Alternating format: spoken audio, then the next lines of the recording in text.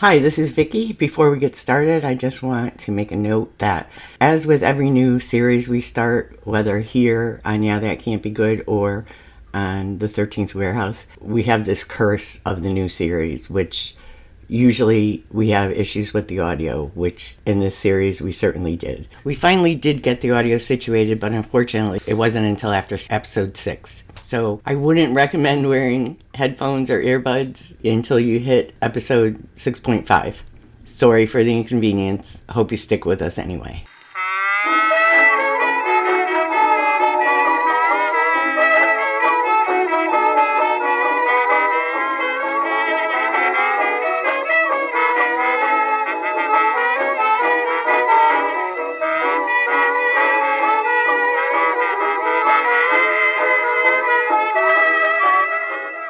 Hi, and welcome to Yeah, That Can't Be Good, the Wonderfalls edition with me, Vicky, and my co-host, Doug Gramley. Now, here's Doug, not Doug Gramley, with a podcast disclaimer. Yeah, That Can't Be Good is a frequent line used by Sheriff Jack Carter in the original subject of this podcast, the sci-fi original series Eureka, and is not intended as commentary on any of the series covered here. Let's get going! And this is Doug with the IMDb credits for Wonderfalls Season 1, Episode 1, Wax Lion. Series created by Brian Fuller and Tom Holland. Story by Tom Holland and Brian Fuller. Teleplay by Brian Fuller and directed by Tom Holland. Original air date March 12th, 2004. So we're back with Wonderfalls Season 1, Episode 1, Wax Lion. So this is your first time through this series, so what did you think of this episode? Yeah, I think I told you that I had a hard time, after I watched it, trying to figure out what the point of the show was. Right. But then, the more I thought about it, I thought it was pretty good. Oh, good. I liked the main character. What's her name? Jay? Yeah. I liked her character. I think she's very relatable. She's got, this I hate my life. But I'm not going to do anything about it. Yeah, and it's I feel exactly the same way. I know exactly how she feels. Yeah. So I thought it was pretty interesting. Yeah. This is one of those series, I don't know if Fox still does this, but Fox would just put on a new series and cancel it within a few episodes. It never gave anything a chance. Yeah. And I don't know how many episodes actually aired. I think it was only 3 or 4. Okay. They did put the whole season out on DVD. So a lot of the episodes that we'll be watching were unaired. Probably more than half. Yeah, I'm surprised. Everything I read after watching the first episode, because I had never heard of the show before, and everything I read was all very positive reviews. Yeah. So I'm surprised that it didn't last very long. I'm curious how the rest of the series goes. It was kind of around, and I'm going to say a bad word to Doug Gramley, but it was kind of around that Firefly era when Fox would just cancel stuff like Firefly. That I can understand why it did. In case people don't know, Doug Gramley's the only person in the world who doesn't like Firefly. I just didn't understand it. It's nothing to understand. It's a space show. What are you trying to understand? Space cowboys. Well, that was my fault. I called him that, and that put a damper on the whole series for him. The way we're going to do this is the way we did the end of Eureka. We'll just do a really small recap and then just talk about what we liked or didn't like or whatever. But because this is the pilot, we will go sort of scene by scene, but continuing on, we'll just do the quick recap and just talk about what we liked, we didn't like, what we thought was important. So we'll start with the Maid of the Mist story. You know, the story they tell at the beginning? Yeah. So I looked it up, and as you might be able to guess, there are many variations of the story. But I read that one of the tour companies in Niagara Falls used a version during their tours that included made-up tales of human sacrifice and more, which sounded like this story. So it's not a true story? Well, it's legend, but there's a million different versions of it. Right. The way that they tell the story in the show sounds like the one that this tour line, they made up a story that included human sacrifice, which was not a thing. And according to the commentary, they were made to stop using that story. And okay. That's interesting. Yeah. But I didn't realize that the show used that variation of the story until later, because I didn't really ever listen to it. I knew it was a legend about Niagara Falls. And yeah, I mean, it's interesting. I always enjoyed hearing kind of legends like that. Yeah. I just had assumed that it was true. Like most legends, I'm sure it's based in fact somewhere. Yeah. I'm sure at some point, somewhere down the line, somebody went over the waterfall. Right. That wasn't supposed to, and Right. So the first character we meet is Jay. I don't know if I want to call her an underachiever, but she kind of is. And she's working at a souvenir store in Niagara Falls. When we were talking about it off air, you asked me why she had rich parents and lives in a trailer. And yeah. I think you've already come to your own conclusions about that. But my thoughts were that I think she's supposed to be the rebellious child, but she's in a family of overachievers. And she seems depressed most of the time, but doesn't seem to want to change her life. And it kind of almost seems like a screw you to her family. But her family kind of seems to have created this by making her out to be the problem child. Do you know what I'm saying? Yeah. As we move on in the series, we'll see that most of her family has an issue or two each. But it just seems like as long as they have a good career or go into school, that's all that matters. So they could have all their issues and hide them. Right.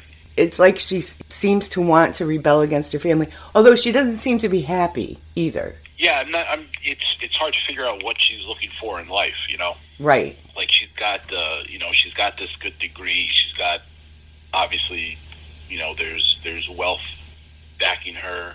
I'm sure if she really wanted to, she could ask, her parents could cut her a check and she could, do whatever she wants. But yeah, I think it's part, being rebellious and just having this animosity towards her family. And the other part is just, maybe she's just kind of lazy and satisfied with where she is.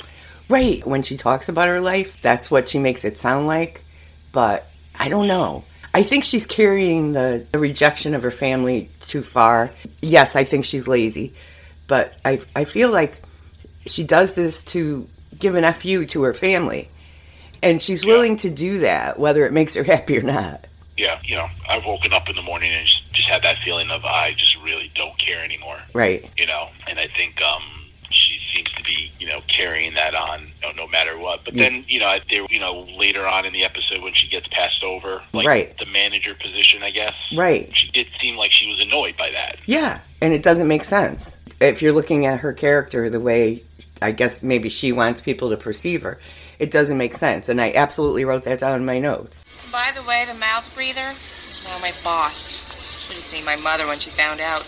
Looked like she just dried her face with Margaret Wayne's gym towel. I think I actually enjoyed telling her. Of course you did. You're spiteful. No. And when her high school classmate comes in, she seems a little not annoyed, like disgusted with this person, obviously. Yeah. Oh my god, so much has changed since high school. Check it out. Zach's such a good one. He loves that I grew up in Niagara, so I'm picking up a few souvenirs. I guess I should call them tchotchkes now that I'm Jewish. Converted for love. So you don't really believe in it. Stop. But she also seems a little embarrassed. Did you get that? Oh, yeah, I think you're right. Yeah, there's like a conflict going on there for sure. Yeah. So how about you? Did you end up overeducated and unemployable like you said in the yearbook? Yeah. Went to Brown, got a philosophy degree. Now I work here. Really? Your parents must have plots.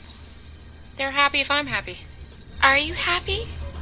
You are the manager, right? Where she likes to come across like she doesn't care what people think, but then there's definitely a part of her that does. She is somewhat embarrassed. That's what it looked like. I mean, she was kind of disgusted with the girl, which I don't blame her, but there seemed to be a little bit of embarrassment. So Jane works with Alec the mouth breather. Right at the beginning, like we just said, he beats Jane out of assistant manager position, and he's your typical kiss-ass employee who thinks he's all that when someone makes him, the shift manager. When you mentioned that Fargo was in this, I was looking for him, the entire episode, and it just didn't register that was him. He just looked so different, and I don't know when this was filmed in relation to Eureka. I think it was just like 2 years. 2 years before? Yeah. This aired in 2004, and I think Eureka started in 2006. I think I watched this first. Yeah, obviously it came out first. So I didn't know who Neil Grayson was. Yeah. It wasn't until later, and I don't even think when I watched Eureka I realized that was him in Wonder Falls. I think I just read it, and then I was like, oh yeah, wow. But I think his character really didn't bother me. I don't know if I wasn't really focused on him all that much, but I didn't think that his character was all that bad. I mean, like, I've worked in retail, and I've had really, really annoying coworkers before that you just constantly rolling your eyes at them, and he just didn't seem like it was that terrible. And maybe that's part of her issue, is that she does seem to have this animosity towards him. He's not that bad. No, he isn't. He's an annoyance. Right. He's not like her nemesis. Yeah, I haven't watched any of the other episodes yet, so I don't know if they punch it up a little bit moving forward, but there isn't like a really strong conflict between the two of them. No, it's just an annoyance. So later at the fountain, she almost chokes to death eating her lunch. So this, I guess, is where her, I don't want to say visions. Well, could be. Yeah, whatever's happening. This is where it starts. So I don't know if it's like because she had a near-death experience or throwing the quarter in the fountain or both. Because there seems to be something with that quarter. It's always shining. Yeah. Then we get to the Wax Lion. Word of advice, don't give her money back. So the Wax Lion comes out of a machine that deformed, and it decides to speak to Jane as she's dealing with an obnoxious customer. It tells Jane not to give any money back. Don't. Told you. But she does give the customer the refund, and as soon as the customer makes it out of the door, someone grabs her purse. Yeah. And her mother happens to call her after all of this, and, Alec is timing her personal call, and Jane faints. Your mother's on the phone. She wants to speak to you. We're allowed 2 minutes for personal calls. So, I don't know how it is in your family, but the girl fainted. The whole family's there. She fainted. She's fine. Oh, yeah, no, I think that would have been the same. I mean, maybe not for me. I think if I faint, if anything happens to me, no one gives it a second thought, but, maybe my sister or, something like that. I think everyone, stops what they're doing. I just found that hilarious. I mean, she fainted. So it's kind of apparent that these people all think Jane has mental health issues. It's apparent her sister doesn't get along with her. And her brother just thinks she's disturbed. Just because she lives in a trailer. She lives in a trailer, she must be disturbed. Yeah. The mouth breather at the store said she went pale, twitched a couple of times, and passed out. You called it a sode, short for episode. I'm fine. Sweetheart, you're not fine. You had a sode. Did anybody examine her? A very handsome paramedic said he couldn't find anything physically wrong. A paramedic is not qualified to tell you that nothing is wrong. It's not physical, it's emotional. She lives in a trailer park. Clearly she's disturbed. I mean, clearly. I think we should put her down. It is just like going to sleep. So this is the family she's dealing with, so I could kind of see how she wants to rebel or just wants to do nothing. I don't even want to call it rebelling, because she's just doing nothing. Her family doesn't seem to care as much as you would expect. No, it's a weird dynamic. Her mother almost seems like she's just looking for something to be wrong with her. And I don't know if she wants to make sure something's wrong with Jane because she needs the attention, or if she can convince people and Jane that her daughter has a mental illness, then in her mind, there's a reason why Jane is acting that way. And it's not as embarrassing to her as just having a daughter who's living in a trailer. Yeah. The mother's confusing to me. I agree, yeah. They're not having like an intervention with her saying, what are you doing with your life? Yeah, I think they're looking for an excuse as to why she is the way she is. Yeah. But they're not pushing to help her. Right. They're just, I guess, content with their reasoning as to why she is how she is. And it almost just seems like just for what other people think. You're right. They don't seem to be trying to help her. They're just trying to come up with, a reason for what's going on. Priority 1 message from Starfleet coming in on secured channel. Space, the final frontier, or is it? Discover the podcast of a couple of moms who love Star Trek and happen to have kids on the autism spectrum. Join Vicky and Elizabeth as we explore strange new worlds, the Star Trek Discovery series, autism, and whatever else comes to mind. We're Moms Going Boldly, and you can find us on Podbean, Apple Podcasts, Google Podcasts, Stitcher, and Player FM.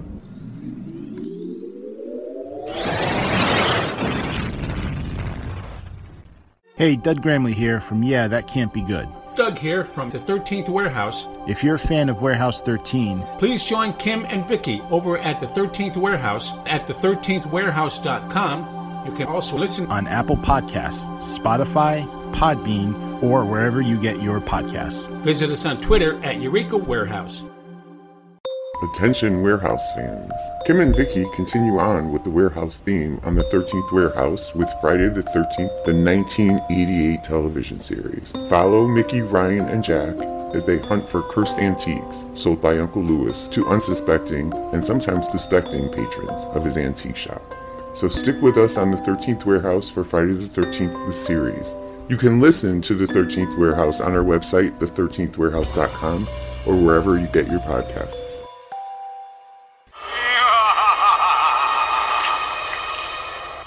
And we're back. So, I always wondered why she would bring the lion home with her, but it almost looked like she was surprised to see it in her room. So maybe they just all picked up everything that she had when they brought her home. The quality of the video that I was watching wasn't great. It was on YouTube, so it wasn't very good quality, and I was watching on my computer. So I missed a lot of the detail when she was talking with the lion. I think that took something away from the episode for me, because I couldn't really make out the lion's face. I don't know if there, part of it was reading the reaction on the lion and seeing the face and seeing the deformity of the figure, but the quality was just too bad. I couldn't really make out any of that. I might have to go back and watch it on the DVD just to see. Yeah, I guess I could see that taken away from it a little bit. So she gets shipped off to see Dr. Ron, who's her mother's psychiatrist, and the brass monkey on his desk starts to talk to her. Perfectly normal. When's the last time you told your sister you loved her? I don't know how you did things in your family, but we weren't raised that way. I love you. Dr. Ron brings up the friction between her and her sister. And see, that's why I thought she fixed up her sister, because the doctor brought up there's friction. But I guess she just did it because of the lion, because she thought that's what she was supposed to do. Yeah. She also steals the monkey from his office. So when she meets her friend Mahandra, is that how it said? Mahandra?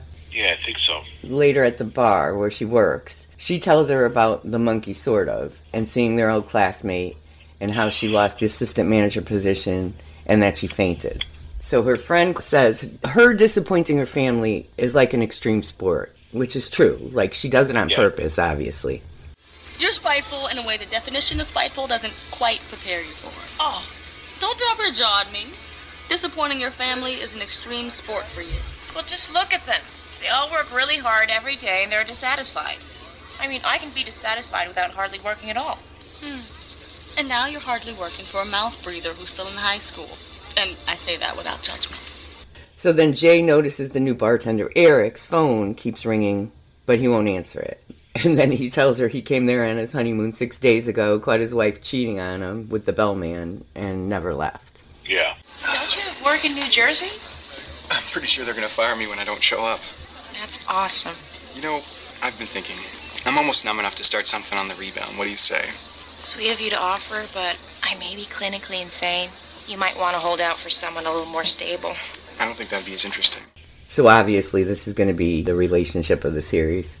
So the next day, the UPS guy, who was at the beginning of the episode, and was sitting in the bar behind Jay while she's talking to the bartender the night before, comes in, and at the beginning of the episode in here, it seems like he's attracted to her. Is that correct? Yeah, I thought that they were attracted to each other. Did you? See, she completely ignored him at the beginning. Yeah, I thought she was physically attracted to him. Yeah, see, I didn't get that. I just thought that he was for sure. Yeah, it looked like he was kind of interested and kind of gave her the eyes. Right, and she would ignore him. She wouldn't even look at him. She was busy watching the Maiden of the Mist or the whatever it is. She always seemed like she was ignoring him. She would sign the thing without even looking at him. Yeah, to me that's, she's playing hard to get. Oh, okay. I didn't even take it that way. Okay.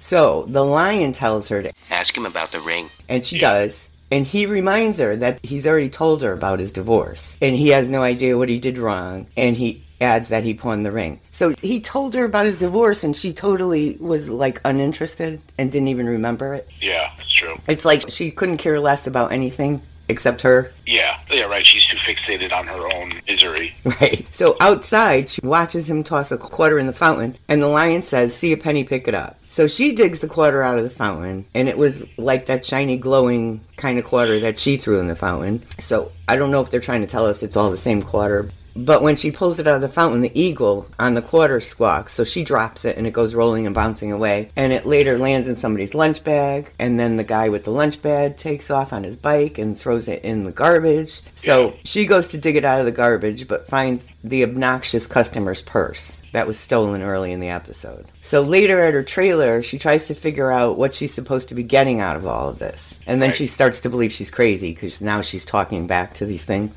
But she actually goes to try to find the purse owner's room. And after knocking on a bunch of doors, is able to find her. But the woman's bitchy and thinks that Jay was working with the purse snatcher. And they get into a fist fight and the police come and hold both of them there. I mean, she's a total bitch. Yeah.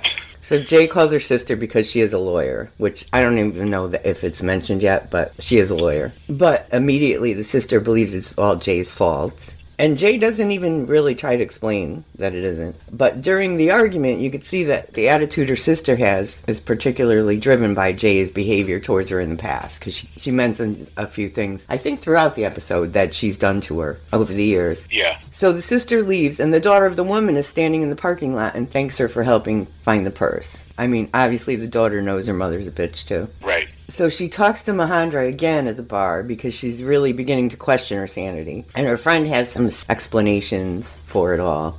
But bottom line, she says everything has a soul, and Jane is suppressing her feelings. I think it's natural to embody the world around us with consciousness. You do? Like when the Native Americans say that everything has a soul. The wind, your cell phone, the little smooshed-faced lion, they all have souls. This is all a repressed psychological response to the natural belief that everything has a soul. And what happens when you repress something? It comes back, all crazy and pissed off. If you act like that little wax lion doesn't have a soul, then that little wax lion gets revenge when you start freaking out and thinking it's talking to you. So I'm not crazy. I don't know, maybe.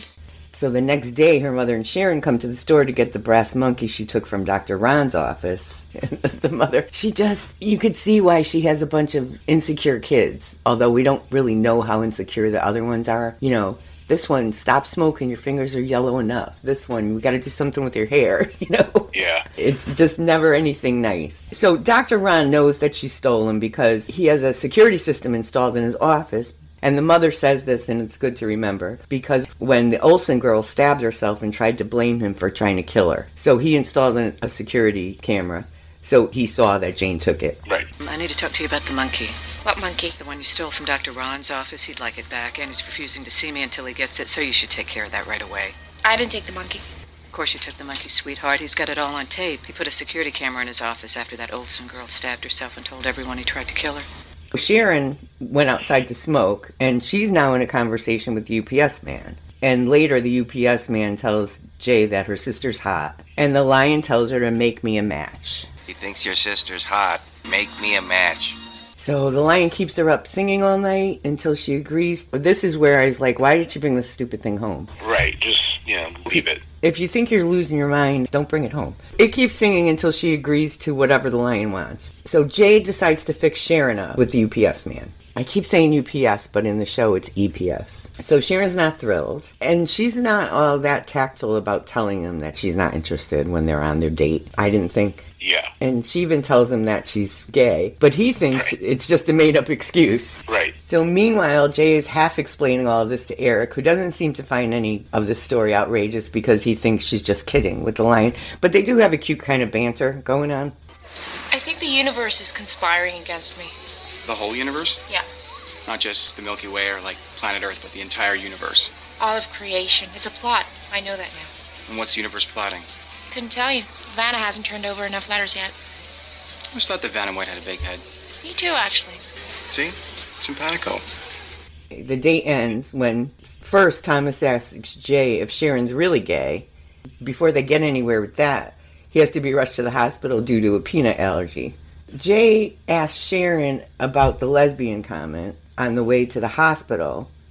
And they have a whole kind of weird conversation about it while they're in the car with this guy who's dying or can't breathe. But the big thing is whether their mother knows about it. And of course she doesn't, because Sharon would never tell her that. But then Sharon has to give Thomas a tracheotomy with a pen in the backseat of the car. No, that was kind of came out of nowhere. I wasn't expecting that. The medium point big round stick is the preferred pen for emergency tracheotomies. Thomas's wife shows up at the hospital because she's still his emergency contact, or his ex-wife. But she runs into Sharon first, and there's a lot of flirting going on that Jay and Thomas notice. It was pretty obvious when they both realize what's going on with Sharon and his ex-wife. Yeah. Jay says to him, well, at least you know it wasn't you. Like, as if to make him feel better. Right. But he's so pathetic that I think a lot of it was him. Part of it was probably. Yeah. But within 30 seconds, he developed this thing with the nurse. Yeah. So Sharon is there when Jay gets home. They talk about things, and Sharon wants to know what's going on. And Jay says she just doesn't know. But they do bond a little bit. So I guess that the match she was supposed to make was for her sister and not Thomas. But she needed Thomas to accomplish the end result. Although, now that I'm thinking about it, if I'm remembering correctly, because I'm not always sure I'm remembering correctly, but if I'm remembering correctly, make me a match might mean something totally different down the line. She ends up making a match for the delivery guy anyway. Yeah, but I'm not sure that's going to go well. Yeah. It also could have been, you know, it seemed like the relationship between her and her sister kind of, Yeah. There was like an understanding after that. So Yeah. that also could have had something to do with it, like. Right. And then Eric runs into Jay at the fountain. They talk about the maiden and destiny. I don't get why she just didn't paddle to the other side of the river. I mean, it's not that far. She was surrendering to destiny. You know, the Office of Travel and Tourism did this whole surrender to destiny promotion in the 80s, and some cult used it as an endorsement for mass suicide. Really? A bunch of them piled into canoes and went over the edge. There was a lot of media coverage. Surprisingly good for business. Well, for those of us not in cults, I think there's something to be said for surrendering to destiny. If it's destiny, there's probably a reason for it. So why struggle with fate? Life can be sort of peaceful when you stop struggling. A lot like drowning that way. The next day, the EPS guy comes to visit with the nurse, and we see that there may be another issue there. But when he leaves, Jay notices somebody tossing a shiny quarter into the fountain, and this time it's a bear that gives her the same line that the lion did, see a penny, pick it up. And she thought it was over, but it isn't. And then the bear says, please don't squeeze the Charmin. So Jay goes chasing after the girl who threw the coin, and is now walking away with toilet paper stuck to her shoe. So it's just pretty much telling us that this isn't over, and she's going to continue to have to do whatever. You know what I mean? Yeah. So, I mean, you said you liked it at the beginning, but do you have any more thoughts? Like I said, I'm curious as to how it all plays out, like what's wrong with her. So when you explained this series to me, I kind of was under the impression like she worked in this mystical small mom and pop shop, you know, and there was like some magic going on that these things could talk. I did not realize that, no, this is like a touristy souvenir shop, and she was, you know, just a miserable, not that she's a miserable person, you know, she's an underachiever who's just kind of stuck. So I'm curious as to how this all plays out, and do we find out what's wrong with her? Like, is there something mentally wrong with her, or is it, you know, is there like an health issue or something like that? I don't know. I'm curious as to how it plays out, but, you know, I realized like I had never been to Niagara Falls. We've only been once. I think we spent more time on the Canadian side. Well, apparently this was filmed on the Canadian side. I wonder if that fountain is real. I'm imagining it is, right? That's what I was curious about. Yeah, I was reading that I think the majority of the show was filmed on the Canadian side. Okay. But it's being portrayed as the U.S. side. So yeah, I don't know. I'll have to look up to see if that whole area is accurate to the show. I tried to look back at my pictures, but I don't have a lot because my computer crashed a couple years ago and I lost some of them. All the pictures that I use on the website for every episode, not that we have any up yet, but I have the pictures, are all my pictures from when we were there, but I don't remember if that fountain is real or not. It's got to be, right? Seems like it would be too noticeable for it not to be a real thing. Right. All right, so we'll be back with episode 2 shortly. As I told everybody in our introduction episode, we might not be here every week, but we will finish the series. Yeah. All right. We won't do a Fox. We won't cancel after 3 episodes. Right. Okay, so we'll see you shortly. Bye. Make me a match. Okay, DC, tell us what's next. Join us next time for season 1, episode 2. Come on, come eat, Nate on. Bye now. Bye. Bye. Don't forget to follow us on our website, EurekaRewatch.com, On Twitter, at Eureka Warehouse. On Facebook, at Eureka Rewatch, page name Yeah That Can't Be Good. And on Instagram, at Eureka_Warehouse. Episodes of Yeah That Can't Be Good are available on our website, EurekaRewatch.com, on Podbean, Apple Podcasts, Google Podcasts, iHeartRadio, Stitcher, Spotify, or wherever you get your podcasts. Theme music for Yeah That Can't Be Good, the Wonderfalls edition, Gypsy Blues, provided by Paul Whitman and his orchestra, found on Pixabay, free for commercial and personal use. Thanks for listening. Come back soon.